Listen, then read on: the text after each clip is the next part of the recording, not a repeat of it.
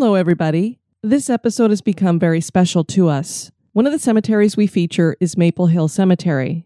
It was suggested to us by one of our listeners, Dana Jones. She not only suggested it, but she also ran out there and took pictures of it for us, and she joined us on this episode to talk about the history and hauntings.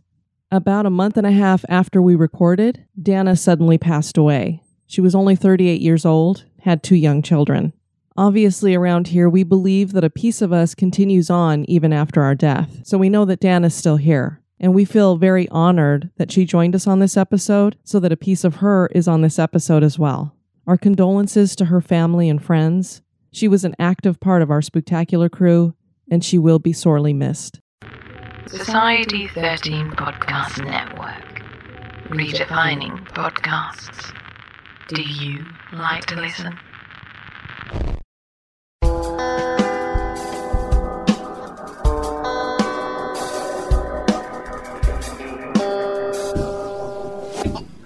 Hey, this is Christopher.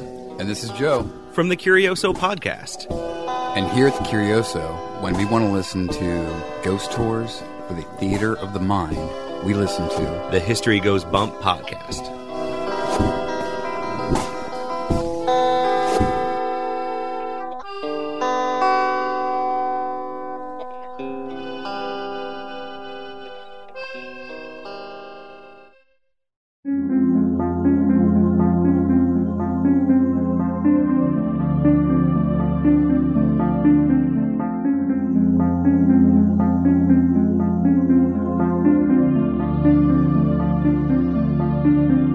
History tells the story of the world and of our lives. Sometimes that history goes bump in the night.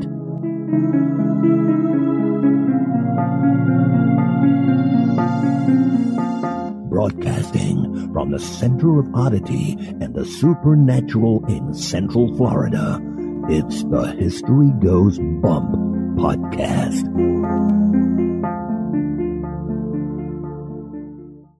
Hello, you spooktacular people. Welcome to this 217th episode of the History Goes Bump podcast. Ghost Tours for the Theater of the Mind. I am your host, Diane. And this is Denise. On today's episode, we're bringing you another one of our haunted cemeteries. This is number 3, and we have several cemeteries to share with you, and a listener will be joining us to share about a cemetery that's near to her.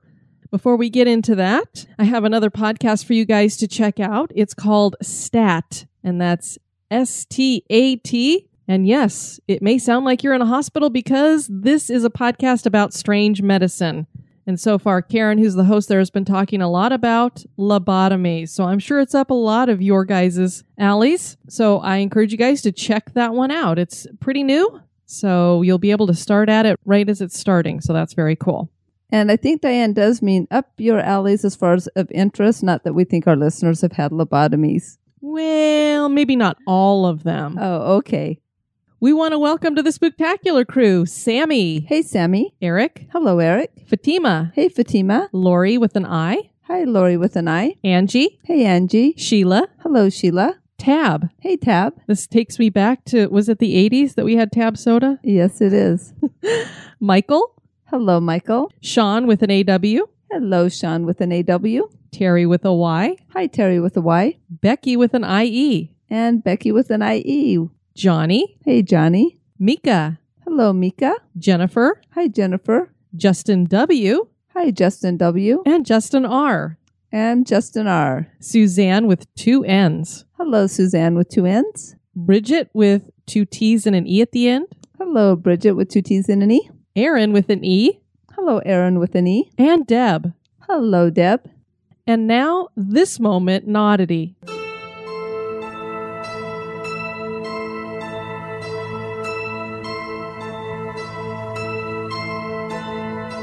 Today, our moment in oddity is a story that is shared by our listener, Chelsea Bishop. Her story is about this odd experience at the Los Angeles National Cemetery. To be honest, I'm not completely sure if this cemetery is haunted. Although there are many soldiers buried here, my grandfather and great-grandfather are one of the many. We have visited this cemetery once a year, mostly on Memorial Day, but one year my mom had the strong feeling that she needed to go back and visit her dad's gravestone again. Oddly enough, the day that she went with my dad was Mother's Day, and the place was packed. It is a pretty large cemetery. Unless you have done research ahead of time, you can easily get lost looking for a certain headstone. This is exactly what had happened to my mom and dad. They had to park and were about to start looking for the road number of my grandfather's headstone when they realized the paper was left back at home an hour away. Not wanting to leave after taking so long to arrive, my parents decided they would separate and search and then call each other when one of them found it. Just when my mom was completely frustrated, she heard someone call her. She looked up to see an elderly woman with a cane walk over to her. The woman asked if she could help my mom. My mom told her that she was lost looking for her father.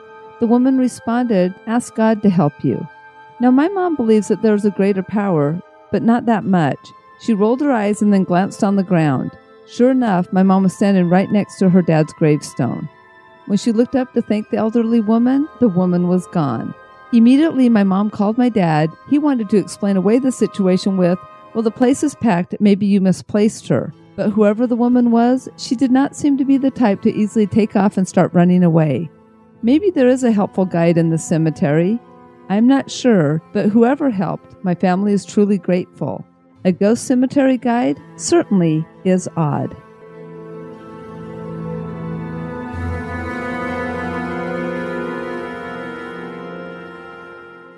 Creepy makes history more delicious. And now, this month in history.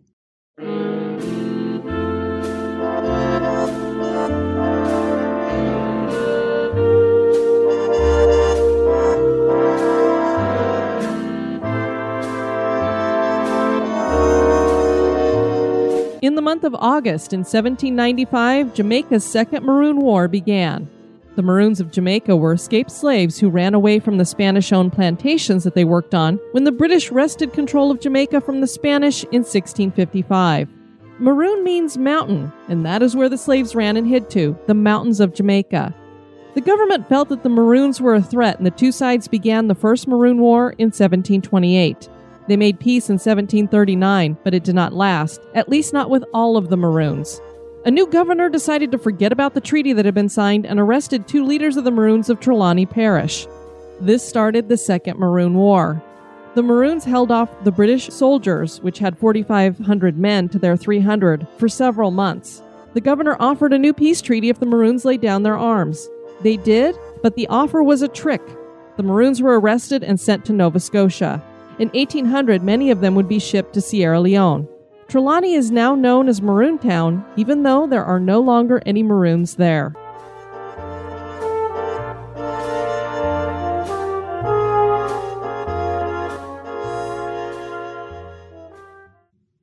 We love to visit cemeteries. They are so peaceful, and many of the older ones are like parks. We will be talking about a couple of these park-like cemeteries today. We will be in New York to check out a graveyard that inspired Central Park, Brooklyn's Greenwood Cemetery. Then there is Spring Hill Cemetery in West Virginia that is home to victims of epidemics and a plane crash. Indiana's Clark County has several old cemeteries with unique legends. And finally, our listener, Dana Jones, joins us to discuss Maple Hill Cemetery and its creepy legend that will make you think twice about the swings at the playground. All of these places of rest have several spirits at unrest. So our first cemetery we have up here is Brooklyn's Greenwood Cemetery, and this was suggested to us by Margot Donahue of Book vs. Movie podcast. So thank you to Margot for suggesting this to us. Greenwood, and it's spelled as two words with a dash in the middle, so it's green-wood. And it's amazing how many Greenwood cemeteries are out there, Denise. We have one right here in Orlando, which we talked about, I believe, on Haunted Cemeteries #1. Yes, we did. So this Greenwood Cemetery is located in Brooklyn, New York.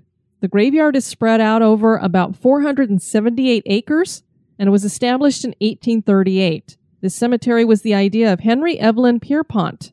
The architect of the cemetery was David Bates Douglas.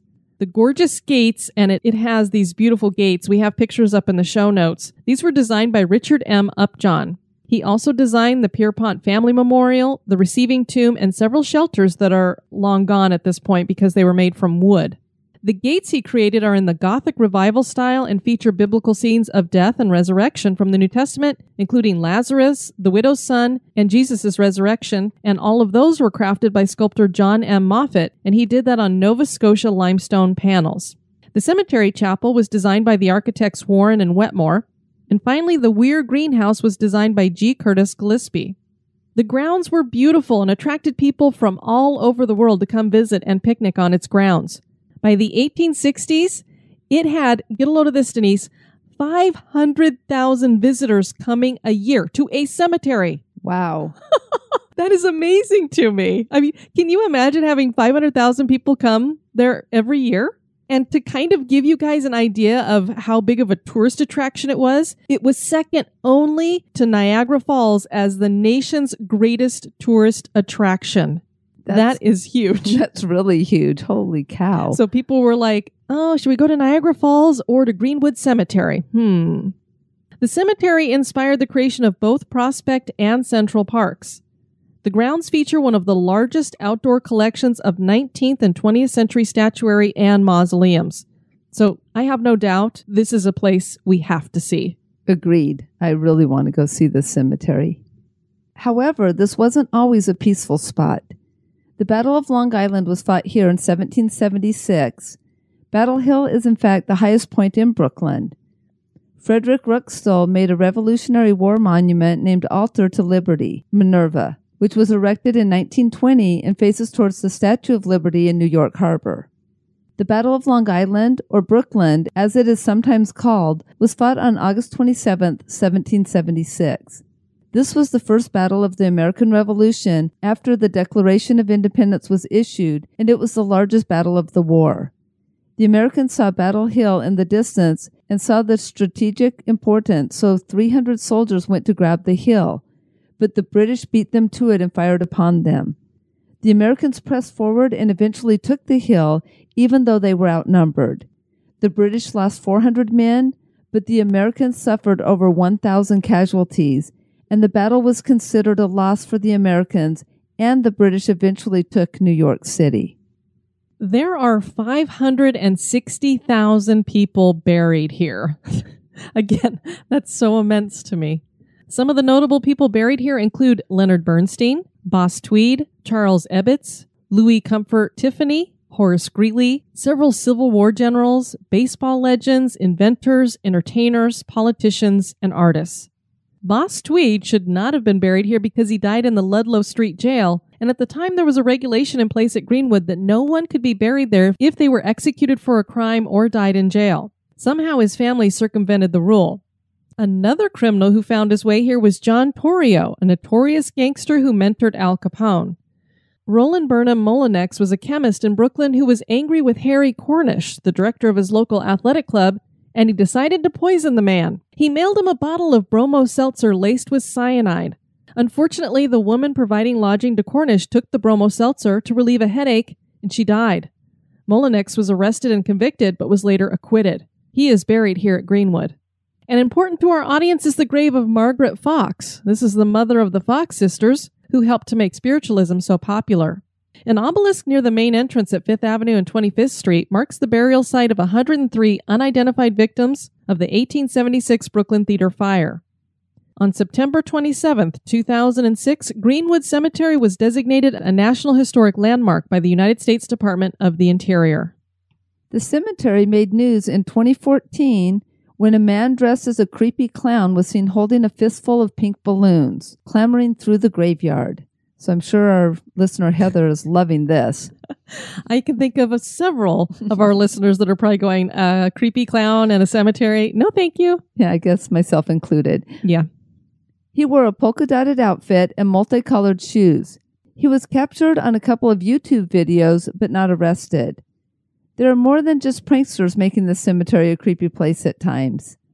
Greenwood is reputedly haunted. A photo was taken by a visitor named Mark, and it seems to reveal a misty apparition that looks like a skeletal female. He said of the experience, "While visiting the Greenwood Cemetery in Brooklyn, New York today, I was peeking into a crypt and trying to see in. It was too dark to see anything. The only opening was this cross in the door, so I tried using the camera's flash to light up the inside. The flash went off, but it didn't seem to do anything but bounce off the stone. Then when I got home, I uploaded the photo and saw the smoke-like image inside the tomb. I don't know whose tomb it is. I didn't even think to look when I was there. I will go back to see if I can find it. And we have Mark's picture in the show notes so that you can see what he got a picture of there. And I don't know, it looks like some kind of a face looking out. But again, I always have a hard time with this stuff because for all I know, it's something that's been photoshopped in that little cross that's just perfectly put where it needs to be. So maybe it is, maybe it isn't. But many visitors to the cemetery claim to capture weird ghost-like images in their pictures, so he doesn't seem to be the only one getting these weird pictures. The ghost of Mabel Douglas is seen roaming the graveyard. She had disappeared on Lake Placid, and apparently she was out there on a boat. Her body was found at the bottom of the lake. It was petrified and perfectly intact 30 years later. Apparently the chemicals in Lake Placid had turned her body into soap and kind of held it together. And according to the scuba divers who discovered her, it looks like she had the rope of the anchor around her neck. So I'm thinking that she went out onto the middle of Lake Placid in a boat by herself to probably kill herself. So I think that's what she was doing. She was buried at Greenwood. Revolutionary era soldiers have been seen in the cemetery from both sides of the war. Another ghost story that is connected to someone who's buried here at Greenwood is for that of John Anderson. He was a wealthy tobacconist who was suspected of killing Mary Rogers, a young woman found dead in the Hudson. She had been hired by Anderson to attract customers to his store. It said that he cut a backroom deal and thus never faced prosecution. He claimed to be haunted by the ghost of Mary Rogers. An interesting aside to this is the events were covered by a young writer named Edgar Allan Poe in his story, The Mystery of Marie Roget. We also have a link in the show notes to a fun video tour taken by ABC News. It runs over 20 minutes, and you get a chance to look at a lot of these headstones that we've talked about, and the official historian for the cemetery is the one who's guiding the reporter through. Shares a lot of great stories, and he also has keys so that you can look inside some of the crypts that are just amazing. So I highly recommend that you guys check out the link that we posted.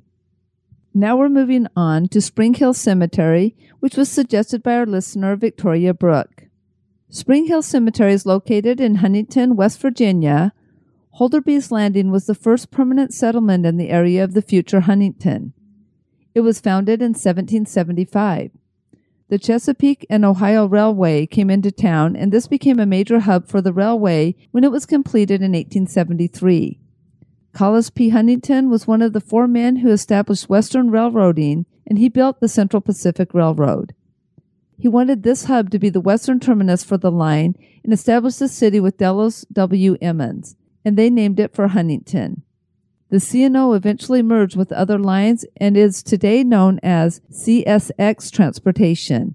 Huntington was incorporated in 1871 and was the second American city to feature electric streetcars after San Francisco. The first major tragedy for the city came with the Great Flood of 1937, which killed 5 people. The second tragedy came in 1970 when a plane crash took the lives of 37 football players, 5 coaches, 2 athletic trainers, the athletic director, and 25 boosters from Marshall University Thundering Herd team. 5 crew members were also killed. The Marshall team was returning home from a loss to the East Carolina Pirates and were flying aboard Southern Airways Flight 932 from North Carolina bound for Huntington Tri-State Airport in West Virginia. The plane collided with the tops of trees on a hillside during final descent into the airport, took a nosedive, and the plane burst into flames. The investigation was never able to figure out the cause, but many believe water seeped into the plane's altimeter and gave improper altitude readings, leading the pilots to believe that they were higher than they actually were. It was night, and they were unable to see the danger that they were in, leading this to become the deadliest tragedy to affect any sports team in U.S. history. The movie We Are Marshall was based on this event. Many of the dead were buried at Spring Hill Cemetery. That was a very, very well done movie. I don't want to say I really liked it because I'll just say it was well done because it was a very sad movie as well. Well, it was a great way to show that out of tragedy, you could build something wonderful. So you could take tragedy and make something good from it. That's true. So in that aspect, it was a great movie. When Huntington was first established, the city set aside 30 acres for use as a public cemetery. The cemetery derives its name from the nearby Old Spring House. The first burial was in 1838 and is the grave of Elizabeth Prosser. Josephine Webb, who was buried in 1873, is considered the first official burial. 300 Civil War soldiers are here. There's a small potter's field, and many of those buried here are from the 1903 smallpox and the 1918 flu epidemics. It is from the burial of one of these 1903 smallpox victims that we have our first story connected to Spring Hill. William Alfred Bias was set to be buried in a mass grave, and no funeral service was allowed due to contagion concerns. His son showed up and watched from outside the fence. The boys said a few prayers as he was put into the ground, and then they noticed a ball of light hovering over his grave. It slowly rose and floated away. The boys followed it, and it led them back home, where it went through the front door of the house with a thud. Most of the ghostly apparitions are attributed to victims of the epidemics because of improper burial. The Huntington Paranormal Research Society conducted an investigation and have several videos on YouTube with their evidence. They got several EMF hits, particularly after asking for the unseen thing to touch the device. They also captured EVPs, one of which asked the investigators their names and said the word Congress. They also captured a glowing blue orb in several consecutive pictures that were quite interesting. So if you want to check those videos out, it was interesting to see. I kind of got the feeling with the EMF hits, if they're really capturing some kind of spirit, there were a lot of them just kind of passing through. It was almost like I was envisioning, Denise, that there were these ghosts that were sitting there going, look at these guys out here. Let's have some fun with them. And so they'd kind of walk by and tap the little EMF thing and get it to light up and then kind of walk away for 5-10 minutes, maybe 30 minutes, then come back. Hey, let's run our fingers across it again. Because they'd get all excited. Wait, there's somebody here. And then they would ask them questions or, hey, will you touch it? And then, nothing. So it was interesting. And now we're going to head to Indiana, to the cemeteries of Clark County. And I got all of these out of the fabulous book that Heather Williams brought to me, Encyclopedia of Haunted Indiana. I was flipping through there and I went, holy cow, look at all these haunted cemeteries in Clark County. Fantastic. So let's go ahead and start with Sellersburg, which is named after one of the men who founded the town, Moses W. Sellers. He and a man named John Hill originally platted out the village in 1846, and they did it in a very irregular way. None of the 42 lots have a right angle. The Jeffersonville, Madison, and Indianapolis Railroad passes by the east side of the village. Sellers opened the first store, and cement mills employed many of the village residents. The S-Rock cement plant is about 5 miles from the Brick Church Road Cemetery. And the Brick Church Road Cemetery is obviously located in Sellersburg on Brick Church Road, and that's east of Tom Combs Road. There is reputedly a tombstone here that glows green sometimes, but no one can pinpoint which tombstone this is, and it seems to change, which makes us think that that's just a little piece of ghost lore since nobody knows exactly which tombstone, and then when they do, it's like, well, it's this one, and then that guy says it's that one, so it's like, which one is it? But some of the other creepier tales that are told about this feature transparent cloaked figures walking in the cemetery and inside the church at the cemetery. And a lot of people claim that they look like druids. So I'm not sure if this is true, but that's some of the creepy stuff they apparently have going on there. That would be very creepy to see. And if my tombstone ever glows, I think it's going to glow purple. I'm positive yours will glow purple. Cool. St. Joe Road Cemetery is located in Sellersburg on SR 111 east on St. Joe Road. This cemetery is part of St. Joseph Hill Catholic Church. There's a tree in the middle of the cemetery that had once been used for public hangings. Visitors to the cemetery claim that they have seen one or more men hanging from the tree on certain nights. That's so nice to have that right there in a churchyard, basically, because this is a cemetery that's connected to a church. So, wow. So we had some public hangings right next to the church. Henryville, Indiana's claim to fame is that it's the birthplace of Colonel Harlan Sanders, who, for people who don't know, because you've been living under a rock or something, is the founder of Kentucky Fried Chicken. You're looking good. Yeah, so everybody knows Colonel Sanders for sure. And if you want to know about his life, the History Dweebs podcast did a great biography show on him. It was fascinating to hear about his life. And if you want to know what's creepy about him, look at the new Colonel Sanders, because he creeps me out. The village was founded in 1850 and was originally named Morristown. Pennsylvania militia Colonel Henry Ferguson purchased the land upon which Morristown was established, and he convinced the Pennsylvania Railroad to bring a line to Clark County. For his efforts, the village was named in his honor in 1853. Mount Zion Cemetery is in Henryville and located at the east end of Blue Lick Road and Mount Zion Road. The haunting at this cemetery is connected to a woman who was killed on the road just outside the cemetery on Blue Lick Road. She manifests as a full-bodied apparition, enveloped usually in a green haze as she walks through the cemetery. She seems to enjoy jumping on cars, and drivers who have experienced this claim that she leaves behind a sticky residue. I believe we call that ectoplasm.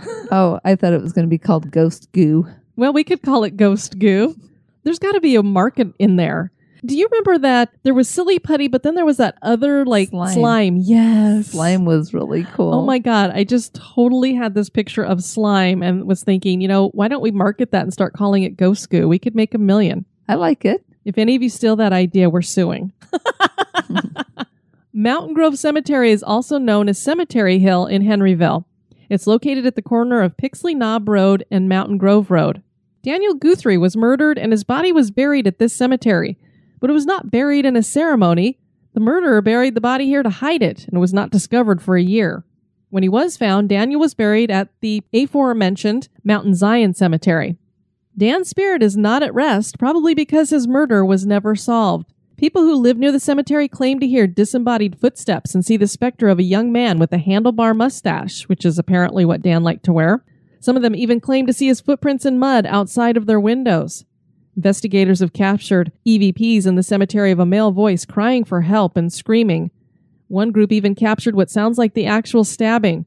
They liken the sound to a knife going in and out of a pumpkin. Ooh. A shadowy figure has been seen in the cemetery and on the nearby roadway. The last cemetery we're covering on this episode is the Maple Hill Cemetery, and this was suggested by listener Dana Jones. Maple Hill Cemetery is one of the oldest and largest cemeteries in Alabama and was founded in 1822, but records indicate that it was a place of burial for some time before that. Leroy Pope was a planter who owned the land, and he sold it to the city of Huntsville for use as a cemetery. Inside the cemetery is Drost Park, which has some legends connected to it. There are several unexplained occurrences there, and the cemetery itself is home to many hauntings. Now our listener Dana joins us to share the history and hauntings of Maple Hill.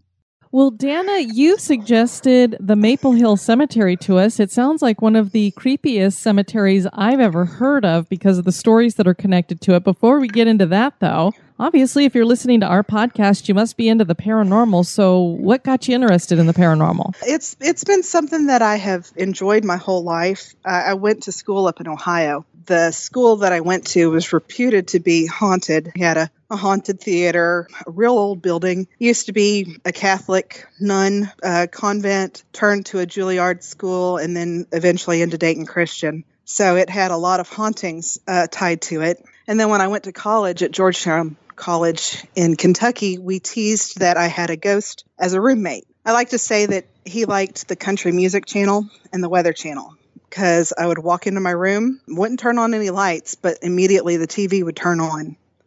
And it was one of those old Sylvanias that had the red numbers that you could punch in the code and it would, go to channel 15 or 22 or 11. And instead of scrolling the numbers, it would go random number patterns. And I would yell out, I'd say, just pick one already. And it would inevitably land on the country music channel or the weather channel, which there are two things that I really don't like watching, and that's the news or country music.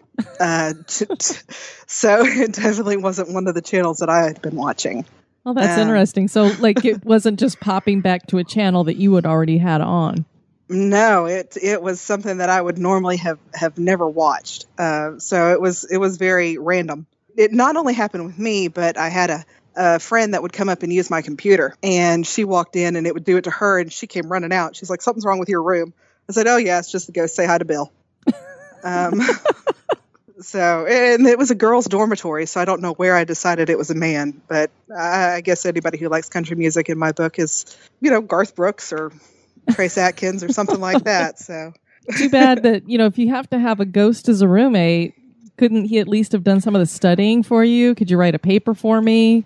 No, he never did. He always just made it hard to concentrate.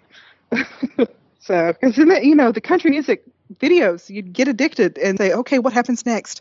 So then you end up watching them. Exactly. Because they're like little mini soap operas. You lose everything and then you get it all back at the end. Exactly. Well, this Maple Hill Cemetery is in Huntsville, Alabama, which is a city we've never been to. So could you tell us a little bit about Huntsville? Huntsville is a very eclectic town. I like to call it the furthest south you can go and still be part of the North. It's not your typical Alabama city. We have a lot of transients that come here. We have Redstone Arsenal, which is a head of Missile Command and does a lot of defense contracting. Then we also have Marshall Space Flight Center, which is one of the NASA complexes, which is actually where I work. So you have Wernher von Braun that worked out of Huntsville. Wow, I had no idea. What a history there. Yes. We have a large German component that lives here in Alabama from the people that defected from the German army and came over with Wernher von Braun. In fact, our civic center is the von Braun Center, and there's debates on how you say it, von Braun or von Braun. Interesting. So do people have an issue with them kind of giving him that kind of honor? It depends. He did a lot for this area of town, and he did a lot for America. Sure. He put us on the actual space race. Mm-hmm. So he is very honored here in Huntsville. I'm not exactly sure why George Marshall ended up getting Marshall Space Flight Center named after him instead of von Braun. But we have several base installations that are the von Braun buildings and that type of stuff. His name pops up everywhere here in Huntsville. If there's an issue with him, I don't really see it. The movie October Skies, which follows a couple of boys that wanted to go into space and build their own rocket, von Braun actually talked to one of those boys at one point in time, and he didn't realize that it was von Braun until he had gone home.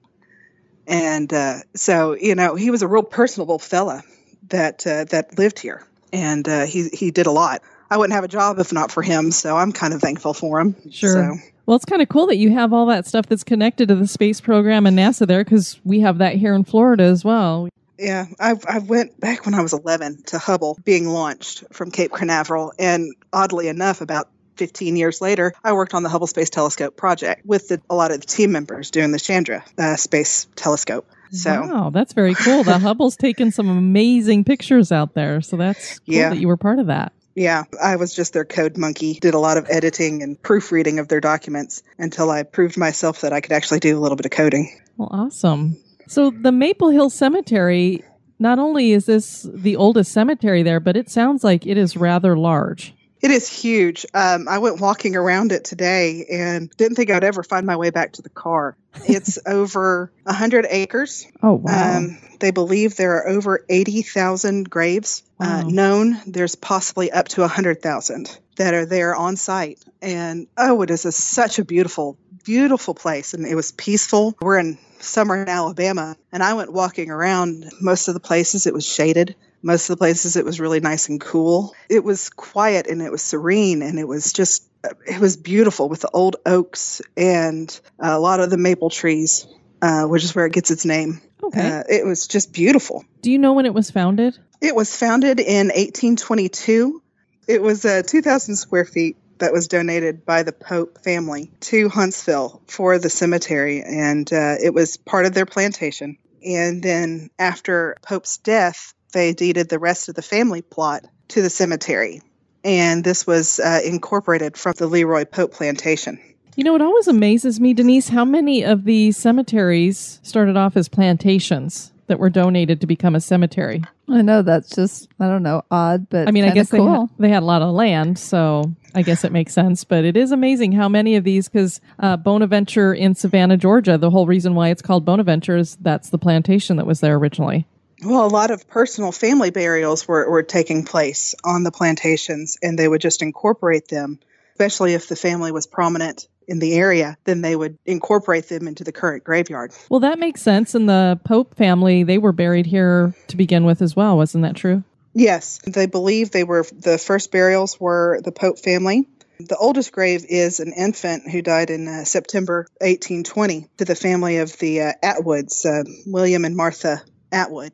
That's the oldest known grave that is in the plantation cemetery. Do they have it separated out into different areas? I know a lot of cemeteries have, this is the Jewish area, this is the Catholic area.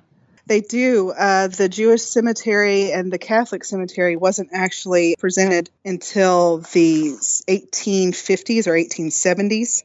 That is when they were founded. They were granted specifically for religious practice in 1873. They're on the south side of the burial areas. The plots, they have the old section, they have the newer section, they have the expansions.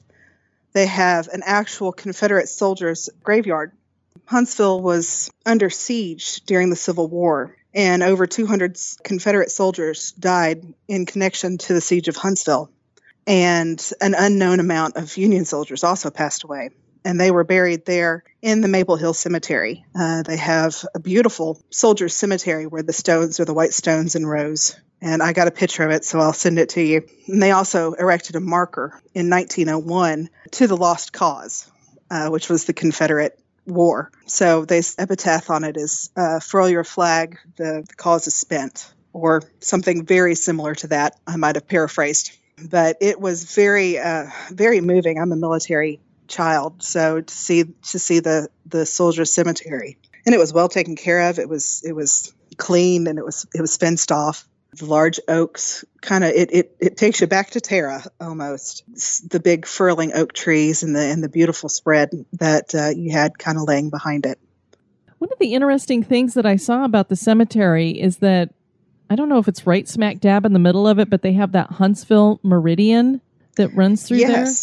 Yes, the Huntsville Meridian was actually founded by one of the surveyors, Freeman, who did a survey, and it is the largest monument that is located in the cemetery. It was erected by Richard William Anderson to designate the meridian in memory of his Anderson and Tabor relatives. Mr. Anderson was an outdoor enthusiast who was known for taking his cotton by boat to New Orleans and then walking back to Huntsville. Oh, wow. That's a pretty long walk. That is a long walk. It's not exactly like an afternoon stroll. No. Hey, I'm going to walk from New Orleans to Huntsville. Yeah, and depending on what time of year that would have been a hot walk. Yes, it would have. Oh, my goodness. And plus, you're talking about swamps and stuff. I don't think I'd be wanting to walk anywhere through any of that kind of stuff. No. So do we have some well-known people that are buried here, do you know? We do. We have many governors and state representatives that were buried here. We also have Albert Russell Erskine, who owned the Studebaker Company, and he lived in South Bend, Indiana, but his family was from Huntsville. And when he died, he came back, and there's actually the Erskine Mausoleum there in the cemetery. And he built it in honor of his mother, Sue. There are a lot of legends and a lot of lore that go around this mausoleum. We also have many, many Confederate generals. We have the Burritt family, who is very prominent here in Huntsville. They deeded their land to the city, and it's beautiful. It's a mountain home, and it's for the preservation of historical life. So it's got the original buildings. You go up there in the summer, and they teach you how to spin. They show you how to shear sheep. They show you how to dip candles. They take you back to yesteryear, and that's what the Burritts wanted their homestead to represent, is that snapshot in history. They're buried here in Maple Hill Cemetery. Thomas Bibb, which is a war hero of the War of 1812, and his family is buried in this area. We have the actress Tallulah. I like to call her the original Lady Gaga because she was very eccentric. Is that Tallulah Bankhead you're talking about? Yes, ma'am. Oh, it is. Yes, I love her. Love her. She is from Huntsville, Alabama. I did not know that. How cool. Yes. We have several monuments to her here in town. She referred to her followers as the goddesses. Lady Gaga has her little monsters, and Tallulah had her goddesses. Very cool. We have a very famous cow that is buried at Maple Hill Cemetery, and her name is Lily Flagg. She was the top milk producer and cheese and butter maker. And yes, she has a plot in the cemetery. Wow. Now that's a first. I have not heard of a cow being buried in a big cemetery like that. She must have been really good at making milk. She was. She was a national champion, apparently. Wow, you'd think she'd be from Wisconsin or something with cheese and milk rather than Alabama. Yes. We also have Pepe, the puppy dog. Oh. He was a Mexican Chihuahua, and he was the beloved companion of the Edward Rolfe family. He is also interred at the Maple Hill Cemetery. We have many, many mausoleums on the site. I was looking through. We have the Richardson Mausoleum. Not really much. I couldn't find much on who they were, but they were lawyers, a family of lawyers, and they founded several law offices here that you see kind of crop up. The Richardson law offices.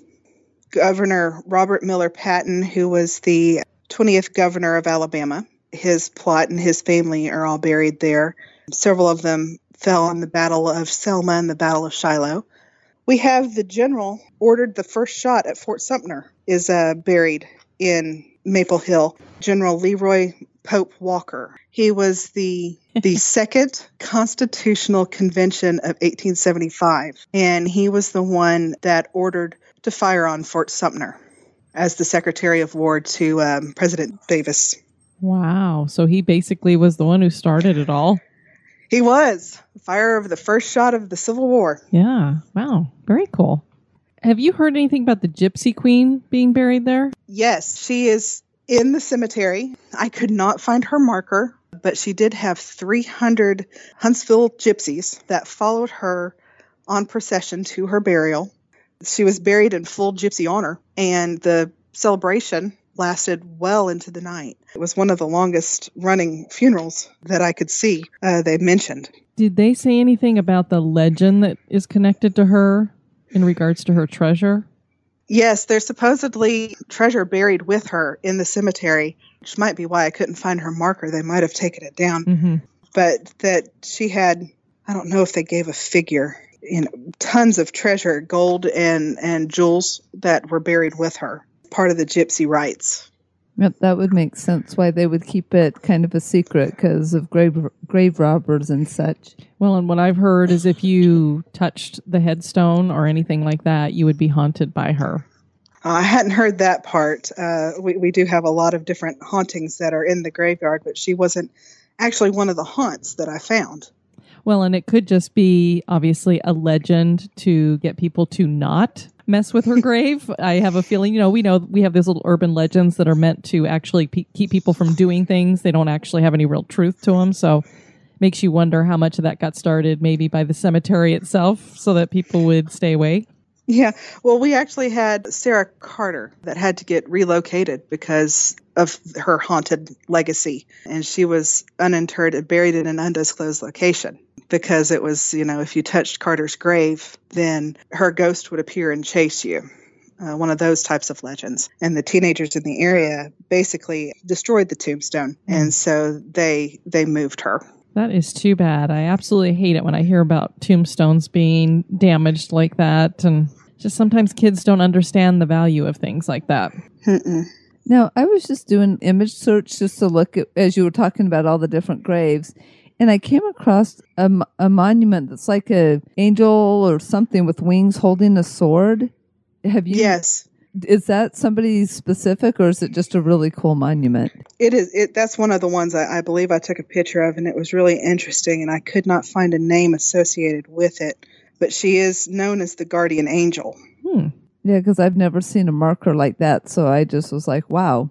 And then there was a Celtic cross that was in there as well. And that one's rather large, isn't it? Yes. And the name was not Irish, which kind of confused me. It was like Dunhurst. So I was sitting there going, okay, you've got a Gaelic cross on a German grave. Okay. Maybe they really liked that, or maybe they even followed that. Who knows? Yeah, they might. Now, the thing that makes this cemetery really unique and for me makes it pretty creepy is the fact that there is a playground. Is it in the middle of it, or where is it located?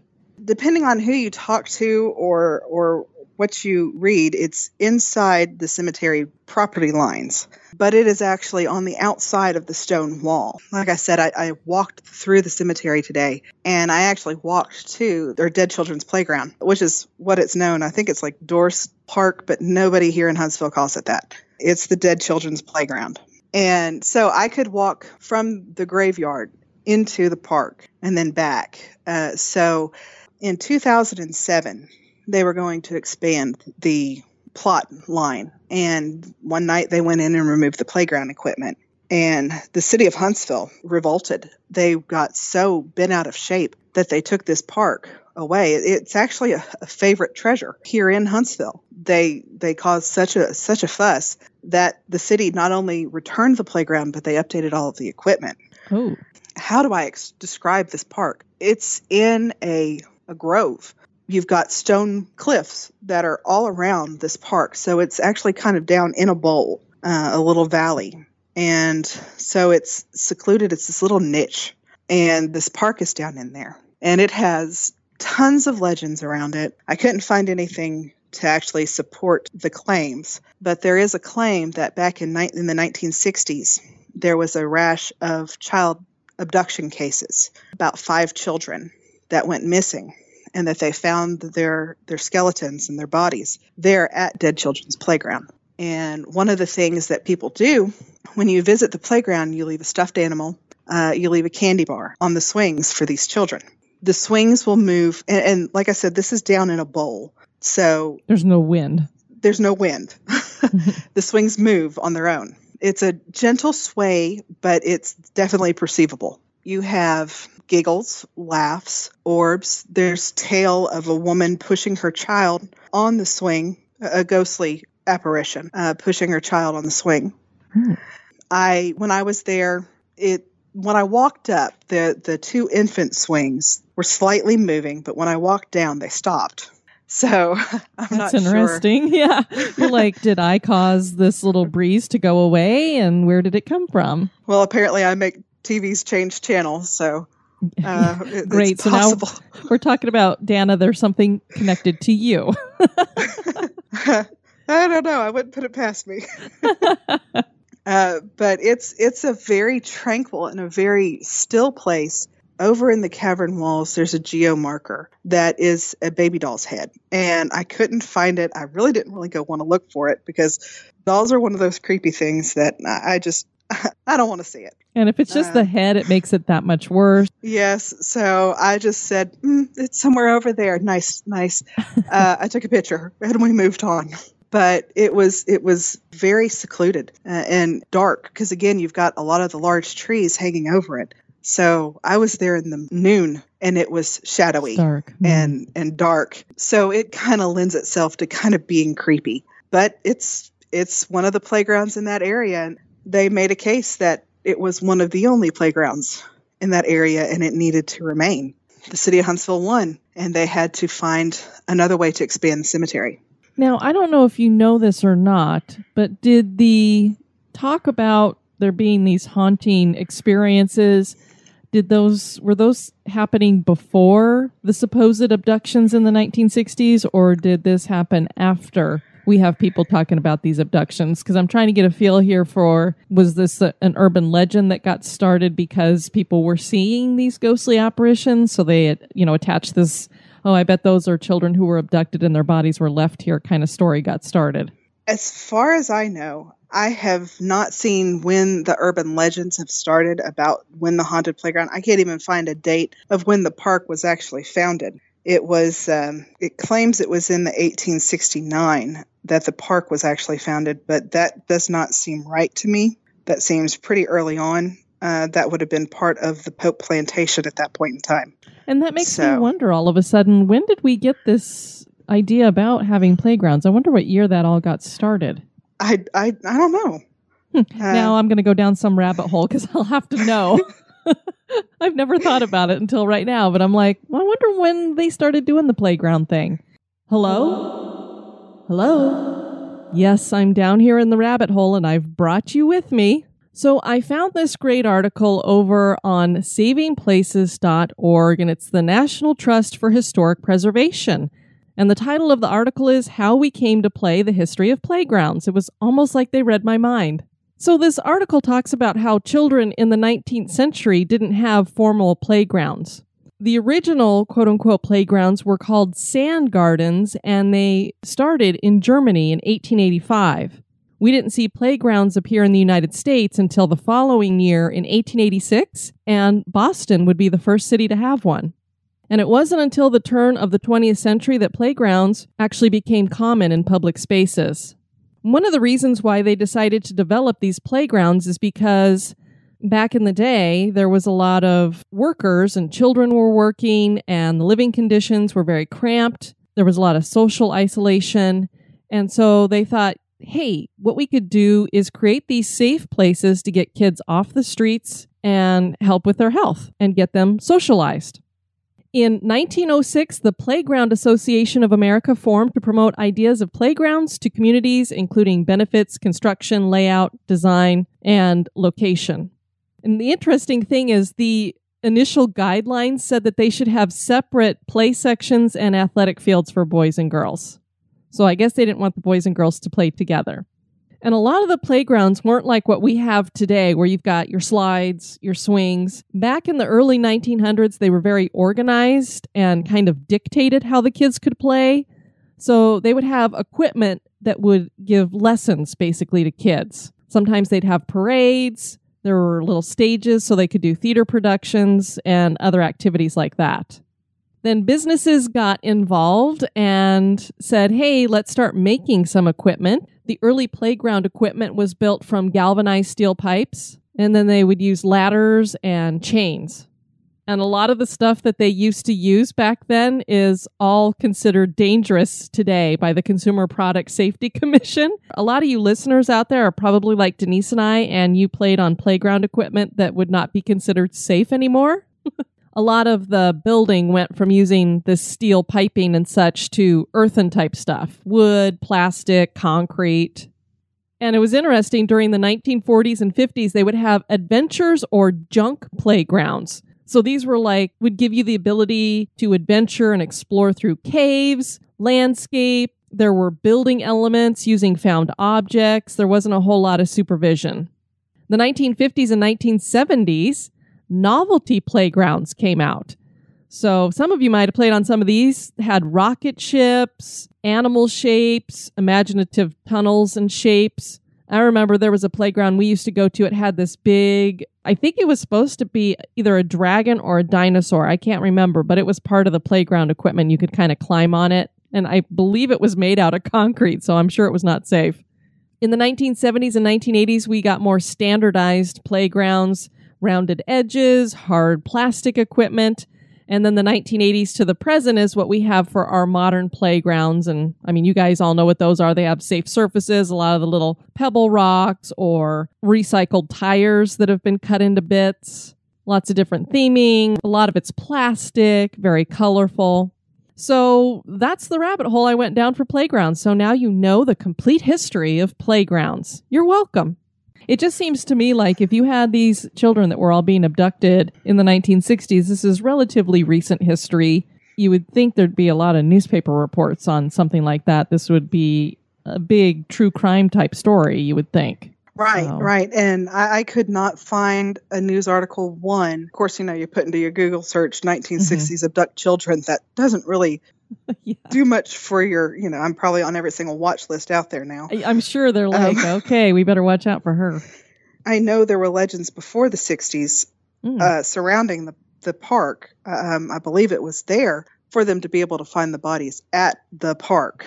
Gotcha. So I believe it was founded. I don't know if there were rumors of ghosts or the swing sets moving, but that definitely has been a long running. Well, part of the theory here probably is that we have children ghosts who would be in the cemetery that are coming out this way. What was that cemetery? Is it the one that's in Savannah that has the playground outside? Yeah, but theirs weren't regular apparitions. They claimed to have black-eyed children there. Oh, yeah. That was really creepy. Yeah. Oh, no. Mm-mm.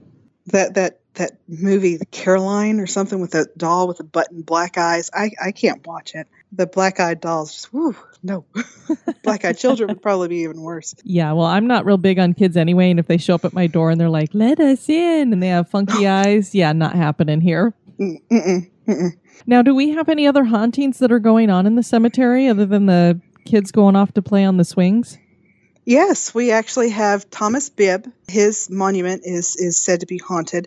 It's said if you stand there at dusk that a coach pulled by black horses is seen driving by. I obviously was not there at twilight, so I can't tell you whether that is true or not. Yeah. The Erskine Monument is another place of haunting.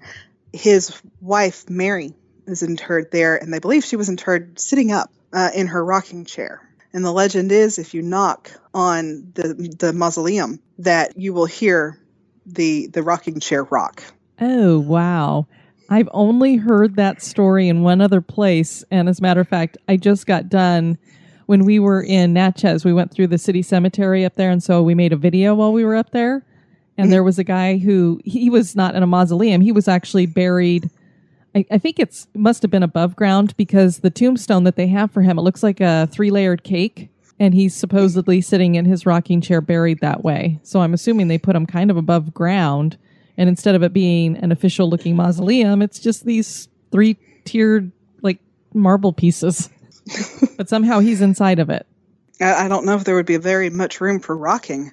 No, and I don't know. I mean, I guess if you're comfortable in your chair, but I would hope I would have no use for it. Right. The other hauntings, like I mentioned, we did have Sarah Carter that was located there but has since been moved. Those are the big hauntings that were attached to the cemetery was Thomas Bibb and the Erskine Monument. You know, I heard about a guy named Philip Flanagan, too, that supposedly his spirit roams the cemetery. Yes, I've heard that. I have not heard his legend. I did take a picture of his monument, so we'll see if I get visited. But well, they say that he wanders around because he doesn't understand why he's deceased. But whenever they say stuff like that, I'm like, how do you know? I mean, did he come up to you and say, am I dead, or why am I dead, or why am I in this cemetery? Why can't I get out of this place?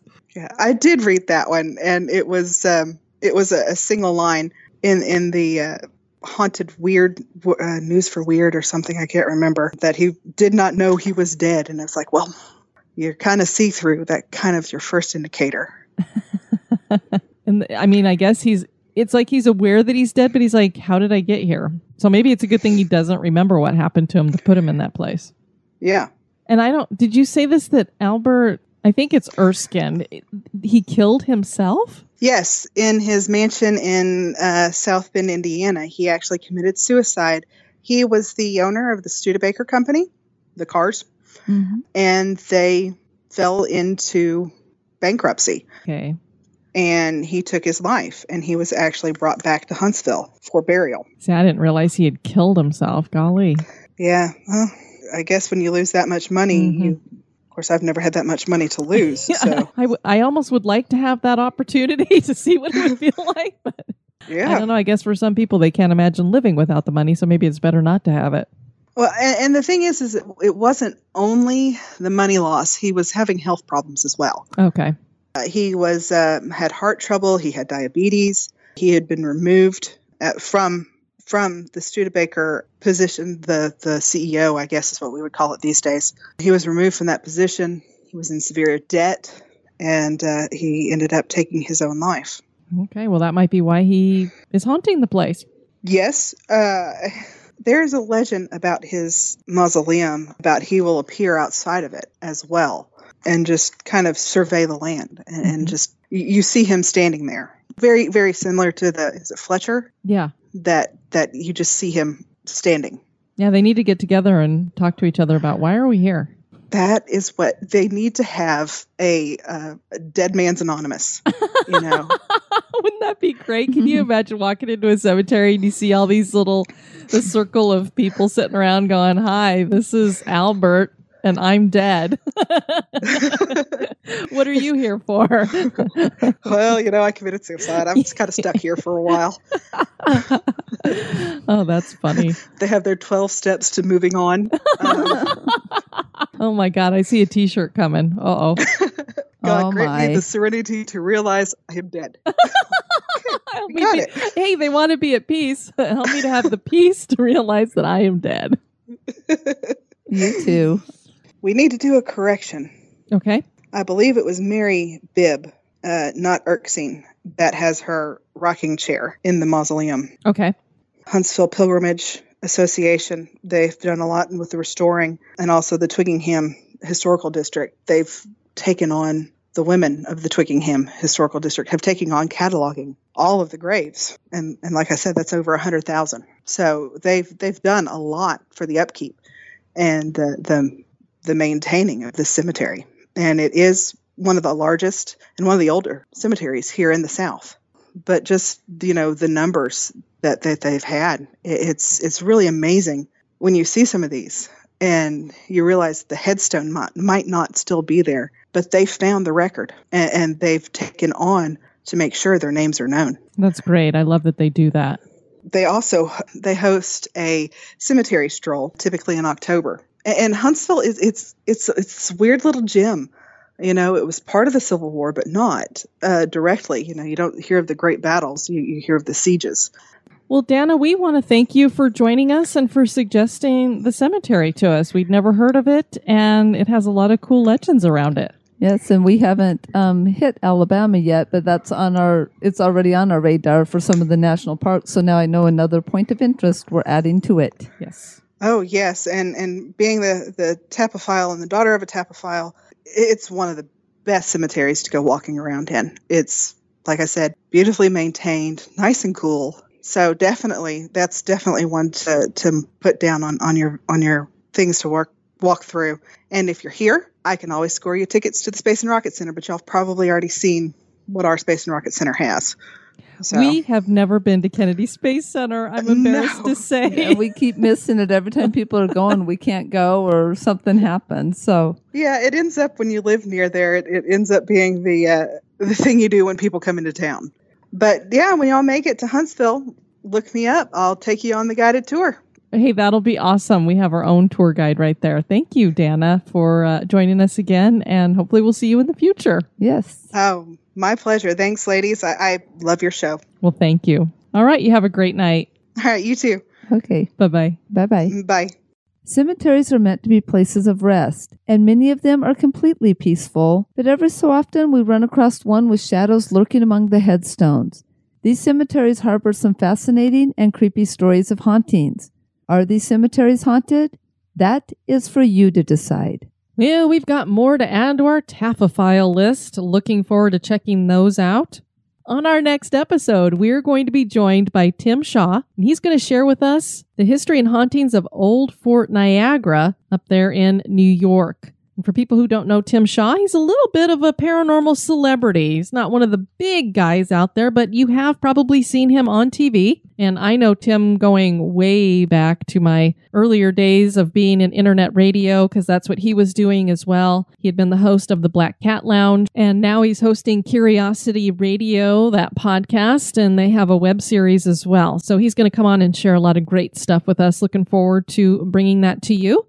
We'd love to have you check out our website at historygoesbump.com. And Denise, if people want to send us some feedback, where can they do that? They can do that at historygoesbump@gmail.com. And we did get an email from Tony. I heard your Paulding Light episode, and I have to tell my story, the ones who would appreciate it for what it's worth.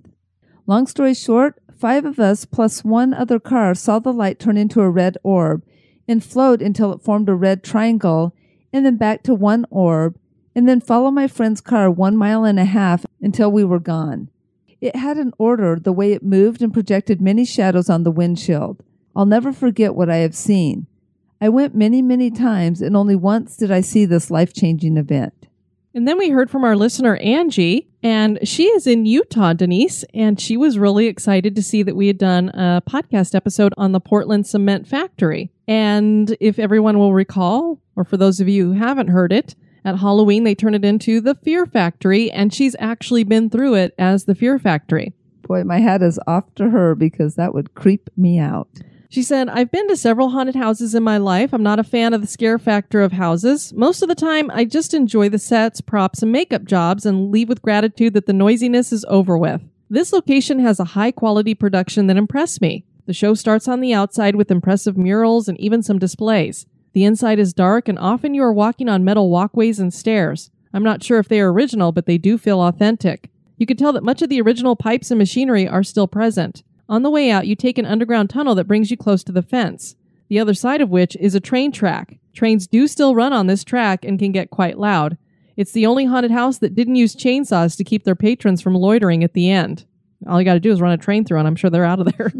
I believe the scare factor of this location based on the acting and production was equal to other higher quality haunted houses that I've experienced. However, there was something here I never experienced elsewhere. I've never really felt anything ominous at haunted houses until I went here. I had a feeling of dread the entire time.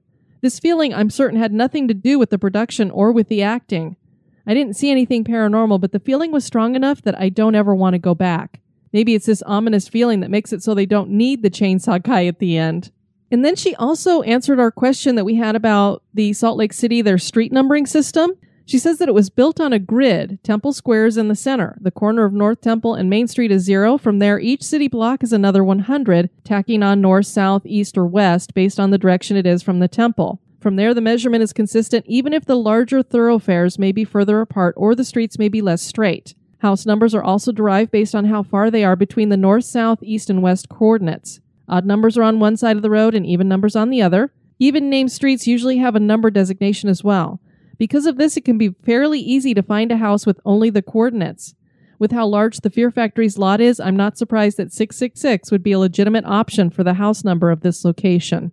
P.S. Most, if not all, cities in Utah use the same grid systems method. Ogden, Provo, and Tooele are a few of the cities that are not directly attached to Salt Lake City as a suburb, which uses this system.